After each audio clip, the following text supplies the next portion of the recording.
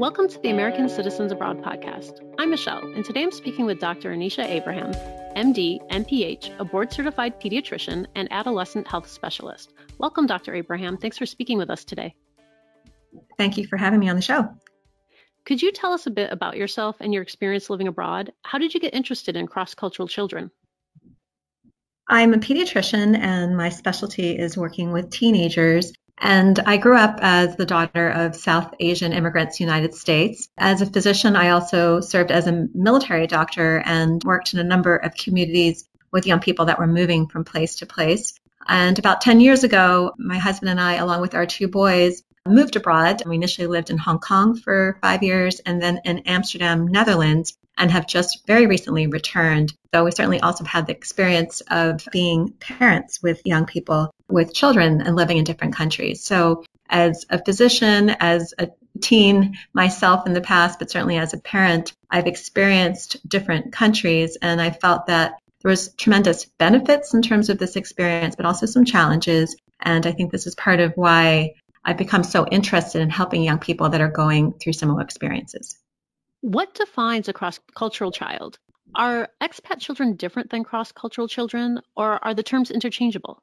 That's a great question. And I would say the short answer is that a cross-cultural child is any young person that's exposed to more than one culture in their daily environment. And there are many children and teenagers that fit within that umbrella of cross-cultural kids. And that can include young people that are immigrants, that have parents that are immigrants, have moved from place to place, as I mentioned, as my experience in the military, but certainly as expats, they've moved with their parent from country to country. It can also include young people whose parents are from different backgrounds, whether that's cultural or religious. And more we're seeing that kids are exposed to culture not only physically, but also virtually. So I would say that cross-cultural children also encompasses young people that have that virtual experience of culture on a daily basis. How are expat teens or cross-cultural teens different from other adolescents? Well, I think that there's some wonderful strengths that come with being cross-cultural. And certainly we know that because they're exposed to being in another country, having to move, having to learn a new language, to be with other people from a very different background with culture and traditions, that there's certainly a great bit of adaptability that occurs with that, and tolerance, a worldview, also usually an understanding of more than one language because of having to live in another country. There's, I think, some wonderful things that can come with being an expat or being a cross-cultural child. There also can be some challenges. The one that I think young people bring up the most is the issue of identity and belonging, this feeling of who do I connect with? Who is my tribe? Where do I really belong? In addition to that, there can be some challenges related to grief and loss. For example, if you're moving from place to place, as my own kids have very recently done, there's this tremendous sense of loss of the community that you've had before, your friends, the things that you've known. And sometimes we don't always talk about those issues. And sometimes these issues can continue on for some period of time because we don't discuss them. There's also some thought that adolescence can be more prolonged with young people that have moved from culture to culture.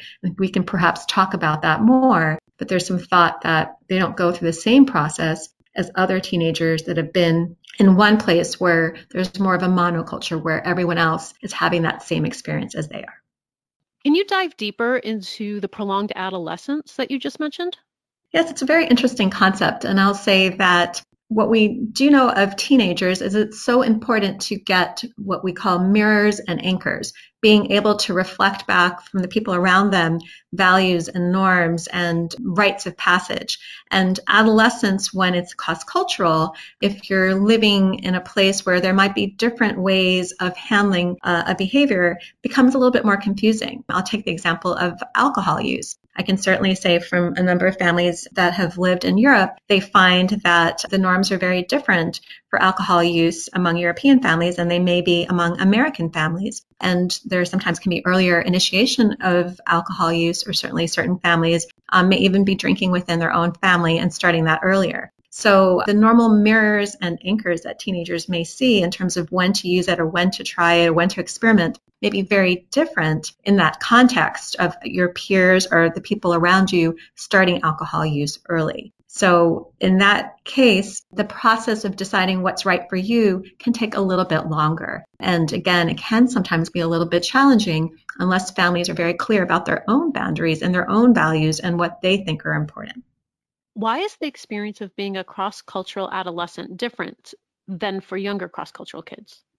Adolescence is a really wonderful time of developing one's own unique identity. And it's part of the reason that I find it such a fascinating time. And certainly as a pediatrician, spend a lot of time with young people. But part of what kids are doing during adolescence is thinking about their physical identity and feeling comfortable with their physical identity, all of the wonderful changes that are happening, and certainly, again, feeling good about all of those changes as they go on. In addition to physical identity, they're also coming to terms with their gender and sexual identity. And that's a very important part of adolescence. And the final piece for cross-cultural kids is coming to terms with their cultural identity. And again, those fundamental questions of who am I? Where do I belong? Who is my tribe? Do I feel comfortable with the people that I'm with right now and, have a sense of belonging and identity? And that, I think, is not the same for a child that may not be going through all of these questions and thinking about identity in the same way. So I certainly think that, again, adolescence is a really interesting and exciting journey, but it certainly can become even more challenging if you're cross-cultural because you have that additional question of cultural identity to also resolve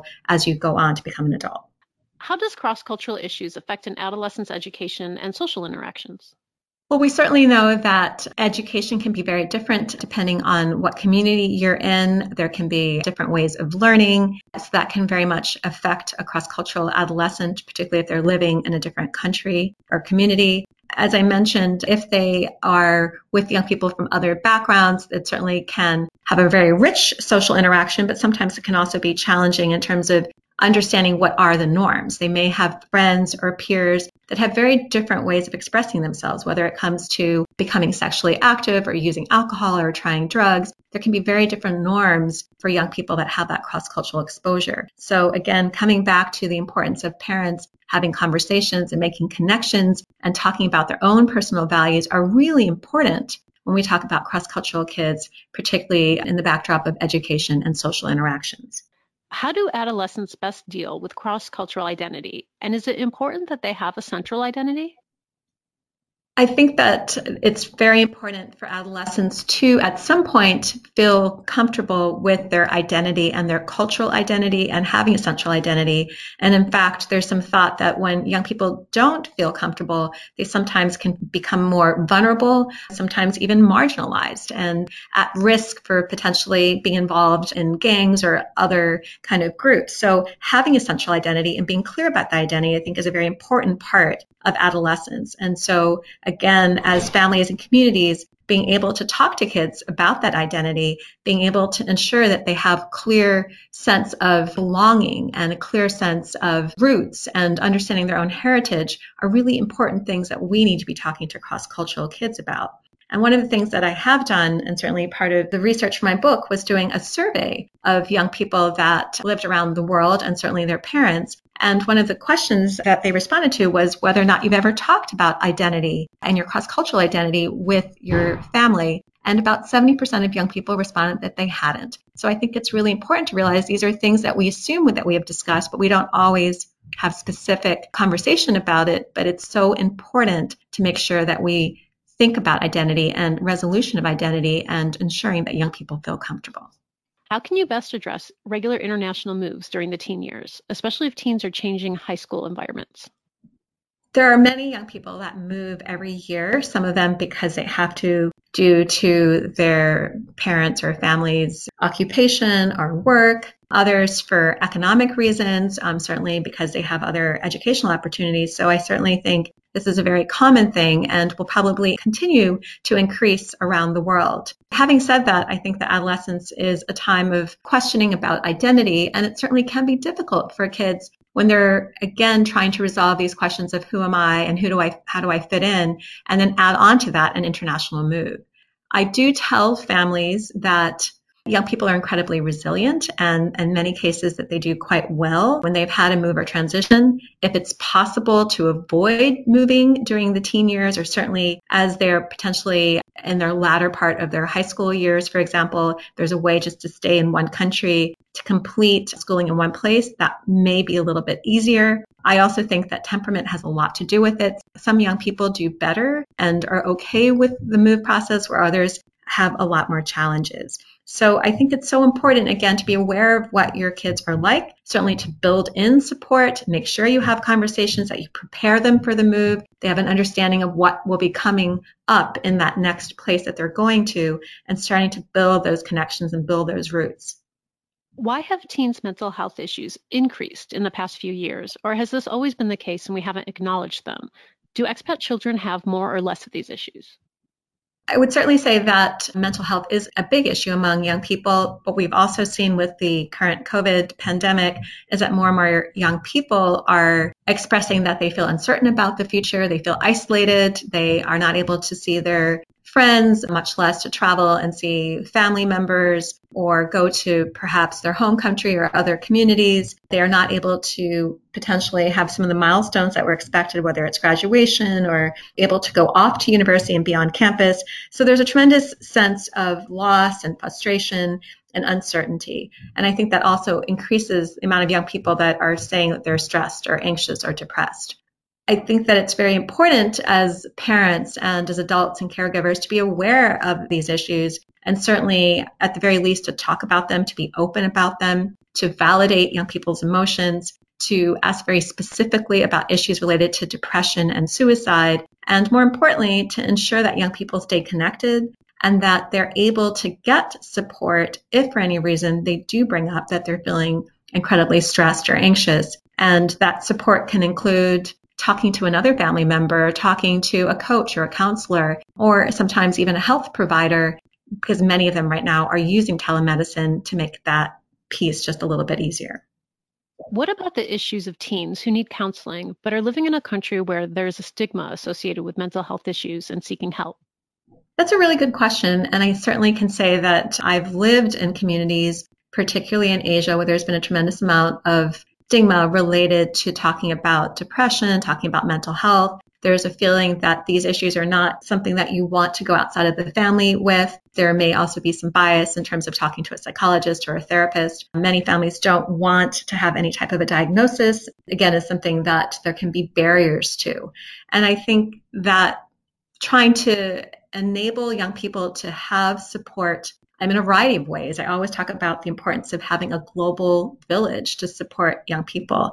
As I mentioned, sometimes being able to just reach out to another adult that is a trusted adult can be the first step in terms of addressing mental health. Sometimes, again, that can be a coach or another teacher or someone that's within the school network that can still provide that support. And many schools are very aware right now of the need to provide mental health and are providing counselors and resources to help with that. I do also think that as a community, we also need to work on decreasing those barriers and biases and trying to improve kids being able to get the support that they need. But I think also educating families in terms of what's important for their kids and realizing if they don't get the support, it can continue to become a problem. And in many places, suicide, for example, is a tremendous issue. So trying to get young people to get the support they need early on is actually very important in terms of their long-term health and their long-term well-being. What can parents do to help with their teens' mental health issues outside of counseling and medication?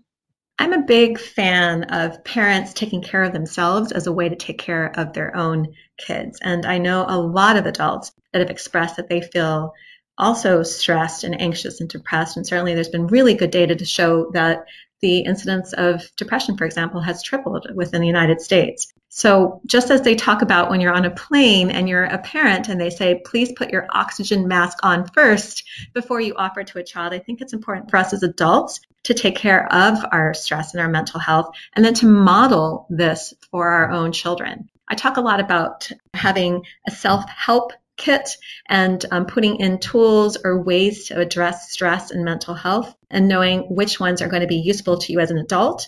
And that can include things like exercising or talking to friends. It can include things like mindfulness or yoga. Every adult has probably something that helps them to handle stress. And then also ensuring that kids have similar mechanisms to address stress. And young people often tell me that, again, talking to a friend even using social media as a way to connect with them can be really helpful. Some of them tell me that playing music, getting out and doing some form of exercise, these are all very helpful ways for them to address stress. So aside from medications or counseling, I think there's a lot we can do in terms of building in these self-help coping skills or tools. And I think that's something that we as adults really need to be ensuring that we do for ourselves.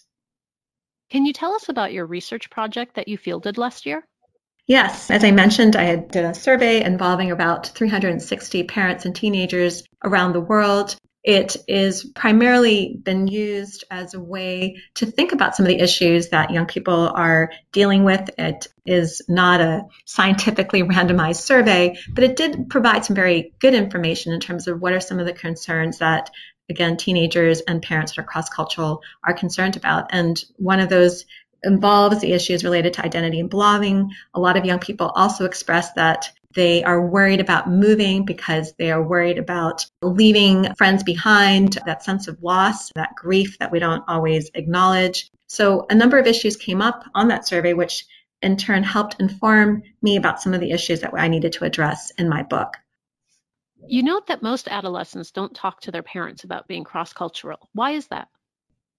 I think that many times young people, as they're going through adolescence, are also trying to become probably more independent, and certainly not all young people will perhaps talk about these issues. I will also say that many times parents don't also talk about these issues with their kids. They just assume that everything is okay. Part of the reason I wrote the book Raising Global Teens was to get young people and parents to start thinking about some of these issues just a little bit more. So the short answer is there's probably a lot that we don't always talk about with our teenagers. We just assume that they're going to be okay. But certainly what I know from my experience working with them is it's very important to have specific conversations. And through conversations, we create connections are so protective right now. So coming back to the issues related to identity and belonging, it may be something that, again, people don't think is an important topic of discussion. But as we know now, it is actually really important in terms of development and a young person feeling good about themselves.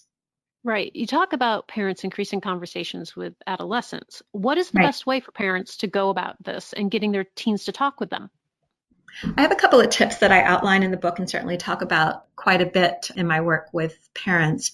And one of the tips is the fact that young people are more likely to talk about what their friends are doing as opposed to what they're doing. So I very specifically say talk about their peers and their friends as a way to break the ice to talk about what's happening in their lives. So ask your teenager if their friends are feeling stressed or their friends are feeling depressed, because if their friends are feeling that, they're more likely to themselves. And then you can use that as a segue to talk about, and how are you feeling? And how are you doing? And have there been a time you felt depressed or even thought about hurting yourselves? So talk about peers. My second strategy that I'd like to recommend is to try to have conversations where you're doing an activity in parallel. You're not actually looking them in the eyes. Sometimes looking at kids in the eyes can be really intense and a little bit scary. So if you're having these deep conversations, do it while you're walking with them or while you're driving with them or perhaps late at night. Sometimes this is what I do as a parent. Late at night when they're about to go off to sleep and it's dark in the room, then you can sometimes have that conversation.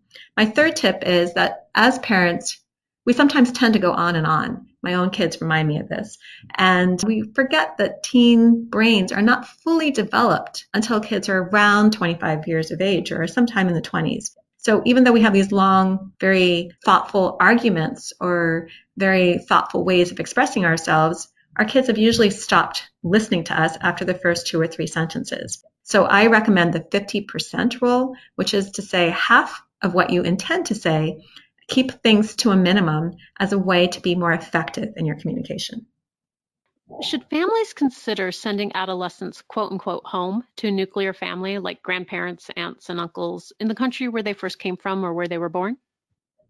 That's a very personal decision. And I think it really depends on the family, on the child, certainly the nuclear family and their willingness to also have someone come home.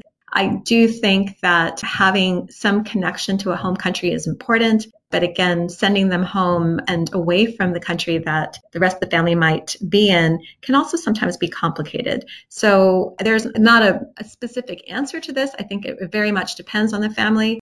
I will say that as expat parents, we did very much try for our own boys to spend some time in the United States with their grandparents, but also in Germany, which is where my husband's from, with their grandparents there and with their extended family. So having some sense of what their home countries are like and having some continued exposure to it, I think is really important on many levels. But whether or not to do that as an extended plan, I think is very much an individual decision.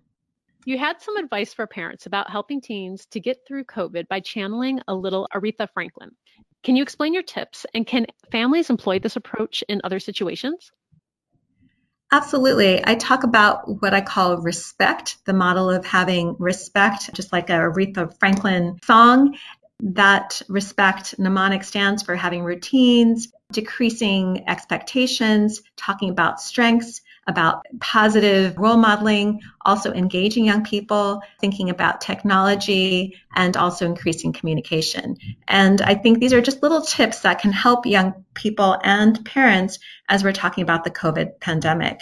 More specifically, when it comes to routines, I think that when kids are online for school, they're experiencing lockdowns or experiencing changes in their schedules, going back to routines and having structure can actually be very helpful for kids. That may also, for younger kids, include regular sleep time and meal times, for parents to encourage non-digital time where they can get out and exercise. But having those routines, I think, can be really, really helpful. In terms of expectations, which is the E, I do think it's important to realize that we may have a lot of expectations for kids right now. And it actually is really tough for them. So lowering those expectations just a little bit, knowing it's going to be a little harder for them to be able to perhaps get through their schoolwork or understand or to learn in the same ways or be able to get through their music or their sports. So just decreasing expectations that we have about ourselves and how much we're going to accomplish, much less our kids, I think is also a really useful thing to be aware of. Talking about the S and the strengths, I talk about the fact that young people are uneven, which is that they excel in some areas and they may have challenges in others. So building on those strengths, the things that they do well in, is a really wonderful way to support kids, to build self-esteem and resilience, and to help them to kind of cope with all the challenges that are happening during the pandemic. The P has to do with positive coping skills, and I think that we've talked just a little bit about some of those self-help skills. And again, whether it's exercise or mindfulness or any of these other wonderful things, we need to build in those coping skills. The E includes engagement and getting young people to realize that by social distancing and wearing a mask and washing their hands and maintaining all of that is really important in terms of decreasing COVID spread. And this sometimes can be harder for older adolescents who potentially want to meet their friends or don't understand why they can't have those gatherings. In terms of the final two letters in the mnemonic, I would just say that, again, encouraging kids to have communication is really important in terms of connections. And finally, the T has to do with technology. And I get a lot of questions about screen time and how much is too much. And I'll just say that technology right now can be really helpful in terms of helping kids to stay connected and to feel good. And we certainly want to think about having balance, but not to minimize the power, again, of having technology in their lives. When referencing the pandemic, a lot of the commentary has been negative. I found your blog post about the pandemic being an opportunity, quote, to reshape the future of global families, unquote, a refreshing perspective. Can you dive into this for our listeners? Yes, I think that the pandemic is a wonderful opportunity to think about what else we can do differently. And I had used that blog post built on another author, Anadati Roy, who's an Indian author who wrote a book called Goddess of Small Things. And she had written a post on the similar concept of the pandemic being a portal for the future. And I do think that there can be some wonderful opportunities for us as families, particularly cross-cultural families, to think about what good things may have come out of it, if there is such a thing as good things coming out of pandemics. But have we learned perhaps to do more family time or rituals or staying connected to family members? And this may be also a really good time to sit down and do some goal setting with older adolescents about what they really want to accomplish. This is also a wonderful time to think about resilience and knowing that probably the biggest predictor of success in life is the ability to handle challenges and to get back up on your feet. And I think that the pandemic offers a wonderful opportunity for adults and kids to think about how to build resilience and to handle and to be flexible and to problem solve and to kind of build those skills for the rest of their lives. 2020 was a reminder to all of us that life can sometimes get out of our control. Last summer, you spoke to some teens in the Netherlands about managing these uncertainties. Do you have any tips for parents on how to help their teens become resilient during tough times? Building on what we talked about before, which is this idea of resilience, I think that it's very important for parents and teenagers to know that resilience is such a positive attribute. And you're not born with resilience, but it's something that you develop over time. And being able to handle those challenges is really, really useful in terms of everything else that you do in life. So looking at what's happened during the pandemic as an opportunity to reshape one's life, to build grit, to have this concept of what I call having bounce and getting back up on your feet is a positive way to think about the pandemic. And as I mentioned, and certainly from my work with young people, doing goal setting, having family meetings to talk about issues and how best to address them, ensuring that they also reach out to mentors and to coaches and people that they value in their lives to get support are all really important things that young people can do right now in terms of addressing the pandemic and thinking about the future. What are your thoughts about the impact of social media on teens? Social media is certainly not going anywhere and is useful when keeping in touch with family and friends globally. Any tips on how parents can help their kids navigate social media? I have a very nuanced view when it comes to social media. And as a pediatrician, I think that there's some tremendous benefits for media in general, which includes things like connections and education and helping young people that potentially feel isolated to be able to connect with others in other communities. But I also think that there can be a downside to prolonged media use, particularly social media. And I've had young people that, for example, are constantly checking their Instagram account and looking at how many likes they get. And if one is constantly comparing themselves, they're at higher risk for things like body image and eating disorder related issues. So being aware of that, I think, is really important. And I would tell parents that ensuring that they know what their kids are doing, connecting with them about the various accounts that they may be on is really important. Certainly being aware if a teenager is making comments about not feeling good about themselves, comparing themselves to others, certainly if there's any references to their own bodies and body image, that these are really important issues that we need to address early on. In some cases, and not in all, but in some cases when a young person is constantly checking and is not feeling good about themselves, is waking up in the middle of the night, for example, is only on their social media and is not doing very much else, it may sometimes be a time to kind of reset and to either have them kind of cut back on the accounts that they're checking or perhaps take a little detox and a little break from it. Because at the end of the day, I think the focus really should be on how kids are feeling and what's on the inside and not what's on the outside. So just being aware of that balance and having parents be attuned to it, I think are really powerful messages. Can you speak to the resources out there that are available to families who are going to move abroad or are living abroad and might need some help with their kids? I think it's very important for families to be able to tap into resources and to know that they're not alone when they move out into a new community or into a new country. I will just mention that Families in Global Transition, FIGT, is a wonderful international organization that certainly helps families that are abroad and has an extensive network of coaches and therapists and other levels of support for families that are in this position. And it's worth looking at and joining. It depending on also your employer, for example, the State Department and the consulates also have liaisons, which are fabulous resources in terms of, again, getting services in the community, particularly if you have a child that has special needs or needs something beyond what you might be able to access in that community. I will also just say as a parent and as an expat that each time I moved, being able to join listservs and organizations with other expats that were English speaking was very helpful to me in terms of, again, getting basic services, much less sometimes asking those more complicated questions. So really encouraging listeners, families that are moving abroad, to tap into all of that, to know that using that global network can be very helpful in these situations. Do you have any closing thoughts you'd like to share?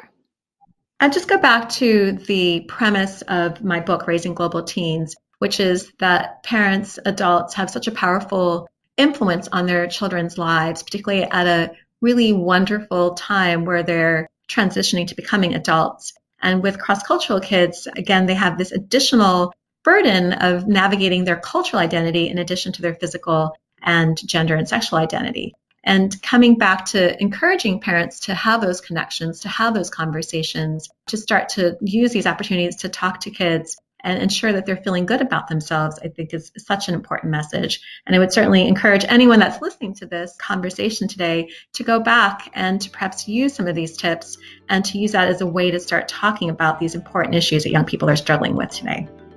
Thank you, Dr. Abraham, for joining us today. Thank you. The American Citizens Abroad podcast is a monthly podcast that is published the second Tuesday of each month. It is edited and produced by me, Michelle, and is a product of American Citizens Abroad. You can find us on Twitter at ACA_podcast, on Facebook at American Citizens Abroad Podcast, or you can email us at podcast@americansabroad.org. Remember, give us a good rating on Apple Podcasts so other Americans living abroad can find us.